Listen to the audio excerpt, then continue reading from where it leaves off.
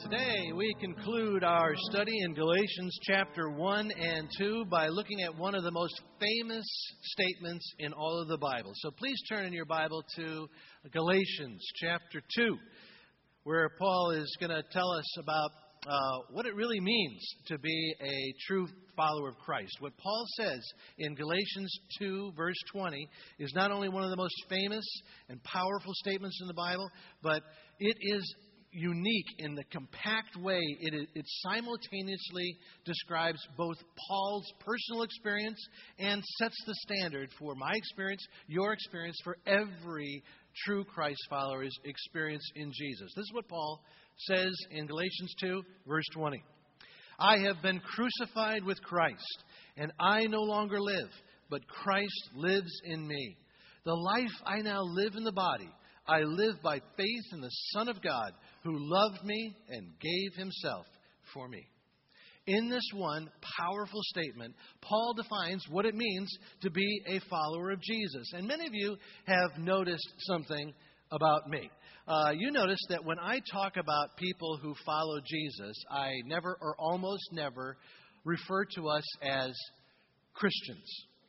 And I don't use that word Christian to describe us because for most people today, that word falls on a spectrum somewhere between having no meaning to actually having something of a negative meaning. I'm not saying that Christian is a bad word. It's a good word. But think with me about how it has been used and abused. To some, Christian is a religious term that refers to rituals and ceremonies. To some, Christian is a historical term that refers to European wars and the rise and fall of Western civilization. To some, Christian is a political term that refers to a conservative voting bloc in America. To some, Christian refers to traditional social values. To some, being a Christian means being closed-minded and anti-science, or a religious person. And to some, being a Christian is just a default term in this nation that means you're not Jewish and you're not Muslim. In my opinion, the word Christian has so much baggage that it makes me want to find another term for someone who is in Christ. So instead of using the term Christian for a true believer, I tend to use words like a Christ follower or a follower of Jesus. And even though I think this helps, I know it doesn't solve the problem. It doesn't solve the problem that even in a room like this, the worshiping people of Black Rock, there's confusion over questions like, what is a follower of Jesus? What does a Christ follower look like? And how do I know if I am truly a child of God? It is extremely important that we agree. We agree on the answer to these questions. And in Galatians 2:20, I believe we have the basis for our agreement. Because here in Galatians 2:20, the Apostle Paul defines what a Christ follower is. And his definition centers on two words. The two words are Christ and life. And so let's study Galatians 2:20 and Paul's definition of a true believer in three summary statements that contain those two key words. So here are the three summary statements. For Paul, being a true believer means having a Christ-centered life with God, a Christ-centered life from God, and a Christ-centered life for God. Let's look at these three summary statements, starting with the idea that in Paul's experience, a true believer means having a Christ-centered life with God. There are people who call themselves Christians, but they have no personal relation or connection with God. To these people, being a Christian is a religious thing, a cultural thing, a family thing, or an institutional thing, meaning that it's not really a personal relationship with God, it's an institutional relationship with a church. But not for Paul. To Paul, being a true believer means having a person-to-person connection with God. It's having a personal relationship with God through a personal faith and relationship with Jesus. Now, keep something in mind. Keep in mind that Paul did not see Jesus die on the cross. There is no historical indication that Paul was physically present in Jerusalem on Good Friday. Paul did not see Jesus on the cross any more than you did or I have. But according to Paul, what Jesus did on the cross is so real and so personal to him that in some spiritual way, he believes he was there. Paul says, I have been crucified with Christ. And the tense that Paul uses here means I have been and I continue to be crucified with Christ. And this is the first part of Paul's definition of what it means to be a true believer in Jesus. Being a true Christ follower means that I take what Jesus did on the cross very personally. Being a true Christ follower means that I understand that Jesus' cross is history. But to me, it is much more than just history. It means that the story of Jesus and the cross intersects with my personal story in a way that changes everything for me right now. Being a Christ follower means that my life today is linked to an event that took place 2,000 years ago. And my life is so personally attached to what Jesus did, it's like I was there.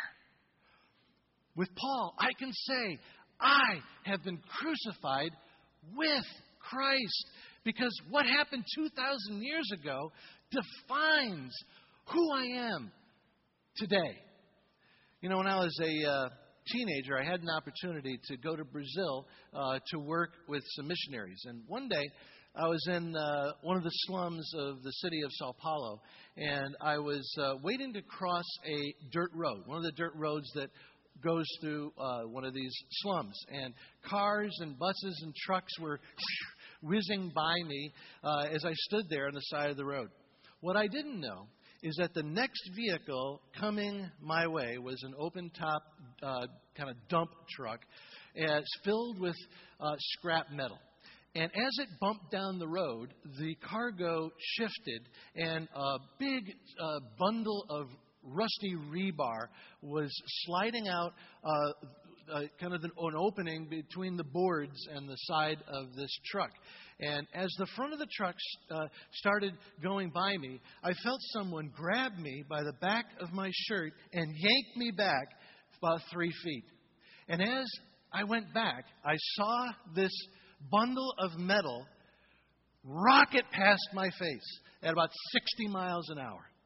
And I immediately understood that this man who still had a death grip on the back of my shirt, that he had saved my life. And I was shaken, but I turned to him and I thanked him over and over again. We introduced ourselves. I thanked him by name repeatedly. But now, all those years later, I have no idea about his name.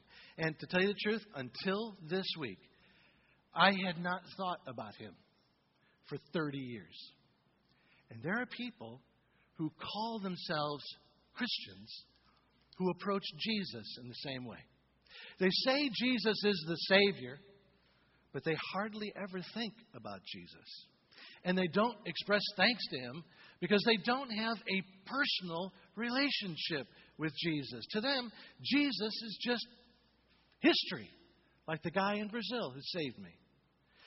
Paul would say, I can call myself a Christian or anything else I want to, but until I apply what Jesus did on the cross personally, until the forgiveness that flows from the cross is my daily experience that defines who I am on a personal level, I am not a true believer.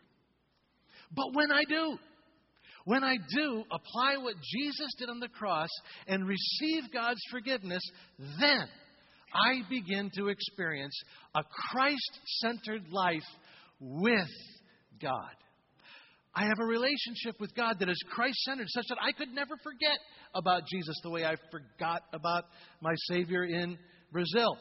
But instead, I think about Jesus all the time. I sense His presence in every situation, and I turn to Him throughout the day.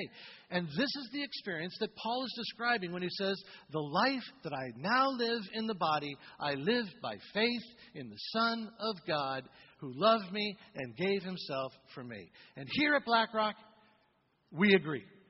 We agree with Paul. We agree that this experience of a Christ-centered life with God is the standard of what it means to be a true follower of Jesus. We agree that being a Christ follower is not just accepting historical facts about Jesus.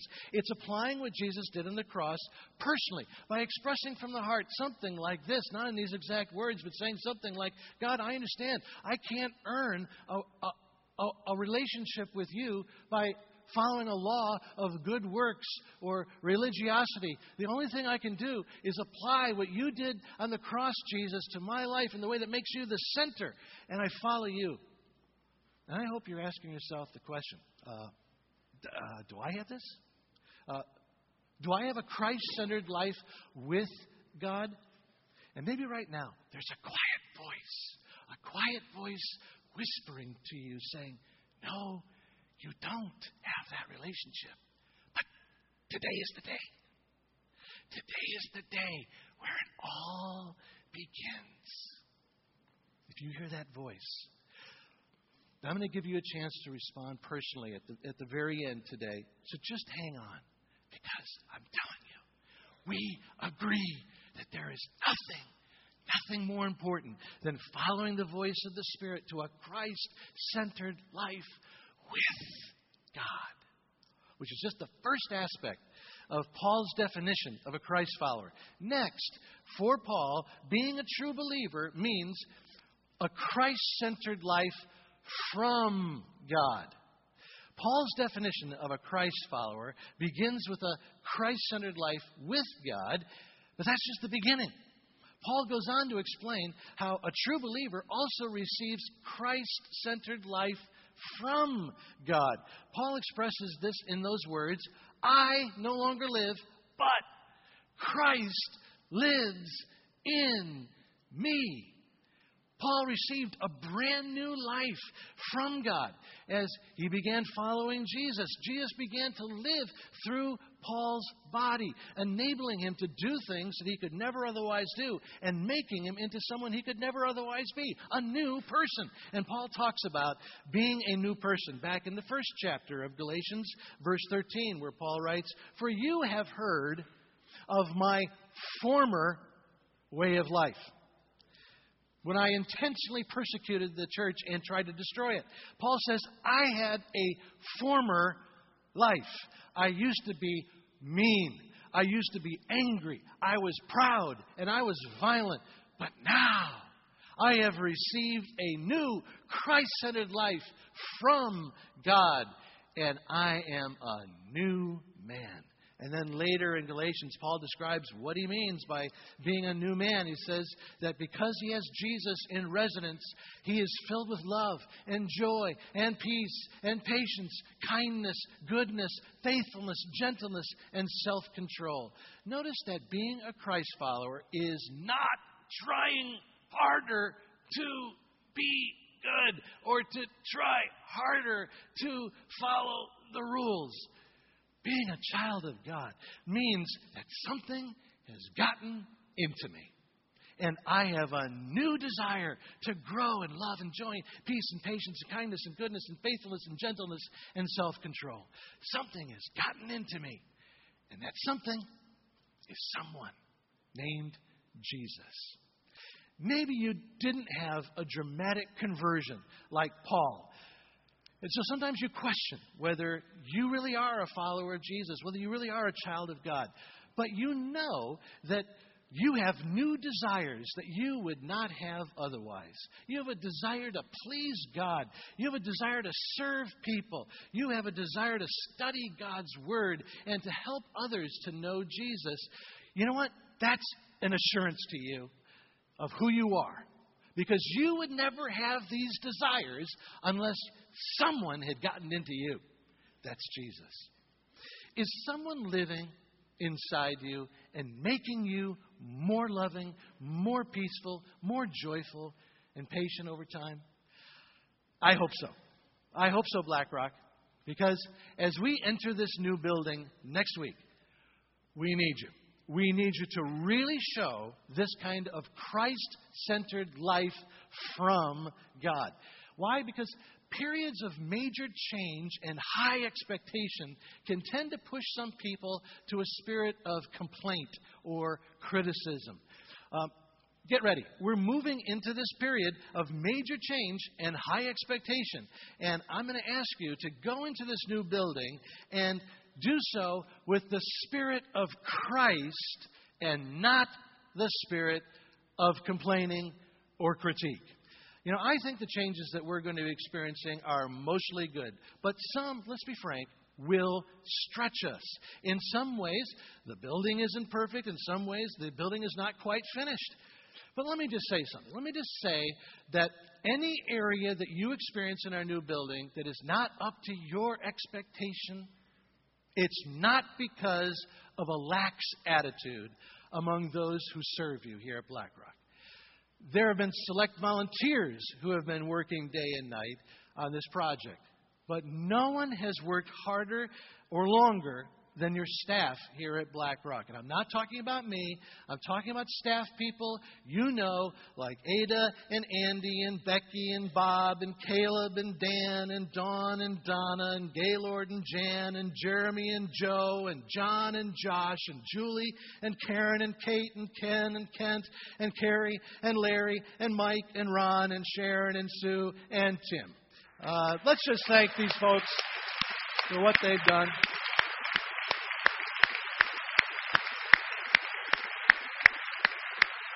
These are people who have not only been huffing and puffing through the temporary facilities now for 87 weeks, but they've been putting in midnight hours to get this building ready for you and for God's work. And here's just one way. I would like to ask you to let Jesus shine, live through you. As you see these staff members or others you know, volunteers you know who have worked on this project long and hard, like Craig Samuelson and Karen Williams and Josh Coles, please shower them with your affirmation and refrain. Would you please refrain, maybe for a couple of weeks from sharing your unmet expectations or critiques or complaints or coulda, shoulda, wouldas. Don't be a party pooper, all right? Let's just allow ourselves to celebrate a little bit, okay? Let's do that. And please be patient and forgiving. Despite the fact that the staff has been working full tilt, full throttle, there'll be some things in the kids' wing and the worship center and the parking lot that may not be at first perfect. But we're okay with imperfect, right? True Christ followers know that Jesus chooses to live in imperfect people like us. Jesus will be using our building long before we can use it in a perfect way. Jesus will shine through our attitudes in the process. That's what marks a true Christ follower. A true believer receives Christ-centered life from God. Next, for Paul, being a true believer means living a Christ-centered life for God. This is the last aspect of what defines a true Christ follower. A true believer lives for God and not for self. And Paul's expressing this truth when he says, I no longer live. I no longer live. I no longer live. But the life I now live in the body, I live by faith in the Son of God. Paul says that he lives for God and not for himself. This is not just Paul's testimony. This is Paul describing what every true Christ follower does.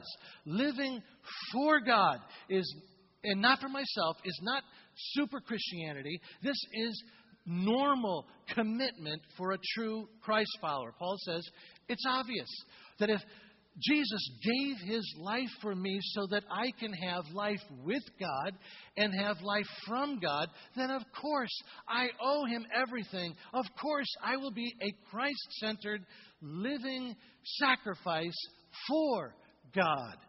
And if you consider yourself a true believer, there's a part of you that just wants to stand up and say, "Yoo-hoo, we agree. This is what every Christ follower should be about. Commitment to live for God." Well, this is one of those things that's easy to say as long as I don't really think about the implication. The implication is sacrifice. Living for God and not for myself means that I'm giving some things to God that my old self would rather hold on for me. That's sacrifice. And from cover to cover in the Scripture, the kind of sacrifice that God calls for involves my time and my money. So let me just talk, just for a moment, just between us as a family, because we need to agree. Let's talk about the money part. I have no plans to talk about giving in the upcoming months. So let's just say something about it here, now, so that we can agree on it. And anyone knows that what I'm about to say is just what the Bible says. It's not my idea. This is God's idea. God says that in the Bible that if I consider myself one of His people, then one of the ways I live for God is by giving a portion of my income to God's work in the church. I commit myself to God by committing a portion of my income, 10% is the guideline, to God's work. Money that my old self would rather keep for me. Now, I'm speaking now to you if you consider yourself a true Christ follower and a part of this church. We must all agree to give faithfully to God's work here at Black Rock. We have no plans for any big campaigns for a long time. I'm just talking about your regular tithing expression of your desire to live for God. We need your faithfulness in this area like never before. As of next week, our operating expenses go way up. And so not only do we need you to give faithfully, we need you to give soon. Everyone cannot wait until December, or I guarantee we will have a cash flow crisis. Now, I know some of you here at Black Rock say that you'll give whenever there's a need. This is the time, folks. To move forward, we must all agree to live for God and not for ourselves. But the other area where true believers live for God is with their time. And I know that for some of you, Black Rock is your church, but you're on the sidelines. And you're not really committed. You consider church just kind of a little fragment in your life. You have a busy life. And you consider church something that should give something to you and enrich your life. And when it comes to giving back and your involvement to Black Rock, well, you're busy. And church is just a little tiny fragment of your life. Today, I want to ask you to reconsider that approach. I want to ask you a question. Based on everything that Paul teaches in this verse, do you really think that a true Christ follower should be satisfied considering his or her church something that gives, just kind of gives to life without giving anything back? Or do you think that living for God demands that you be focused by giving to God's work in your church? And do you really think that a true Christ follower should be satisfied considering the church of Jesus a tiny little fragment in your life? I'm asking you to reconsider what it means to be a true Christ follower. I'm asking you to agree with Paul and God's Word that being a true believer means living, not just talking about, but living a Christ-centered life for God and not for myself. And I'm sorry if this makes you squirm a little bit, but you see, you can't be a true Christ follower and leave out the following part. And I want you to consider that this is a moment that gives you a fresh new start when it comes to your relationship with God and His church. Next week begins a fresh chapter for all of us. If you are a Christ follower and Black Rock is your church, then today make a new, fresh commitment. A commitment that you're going to give your life back to the one who gave Himself for you, in view of the Savior who gives you life with God, life from God. Commit to a fresh start that sees your church as the place where you live for God. And if we agree, then this new chapter, starting next week, will be the most exciting, God-given adventure that any of us will ever experience this side of eternity. This is the starting line for all of us here at Black Rock. But for some of us, this is also a finish line. In a moment, I'd like to ask those of you who are on the servant team. You've been part of monthly or weekly part of the setup and the teardown here at Notre Dame. You've been serving in kids. You've been part of the cafe. You've been parking. You've been greeting. If you've been part of the serving team in any way here at Notre Dame, would you just please stand? Let us recognize you. It's a finish line for you. Would you please stand? Let us just recognize you. Thank you, guys.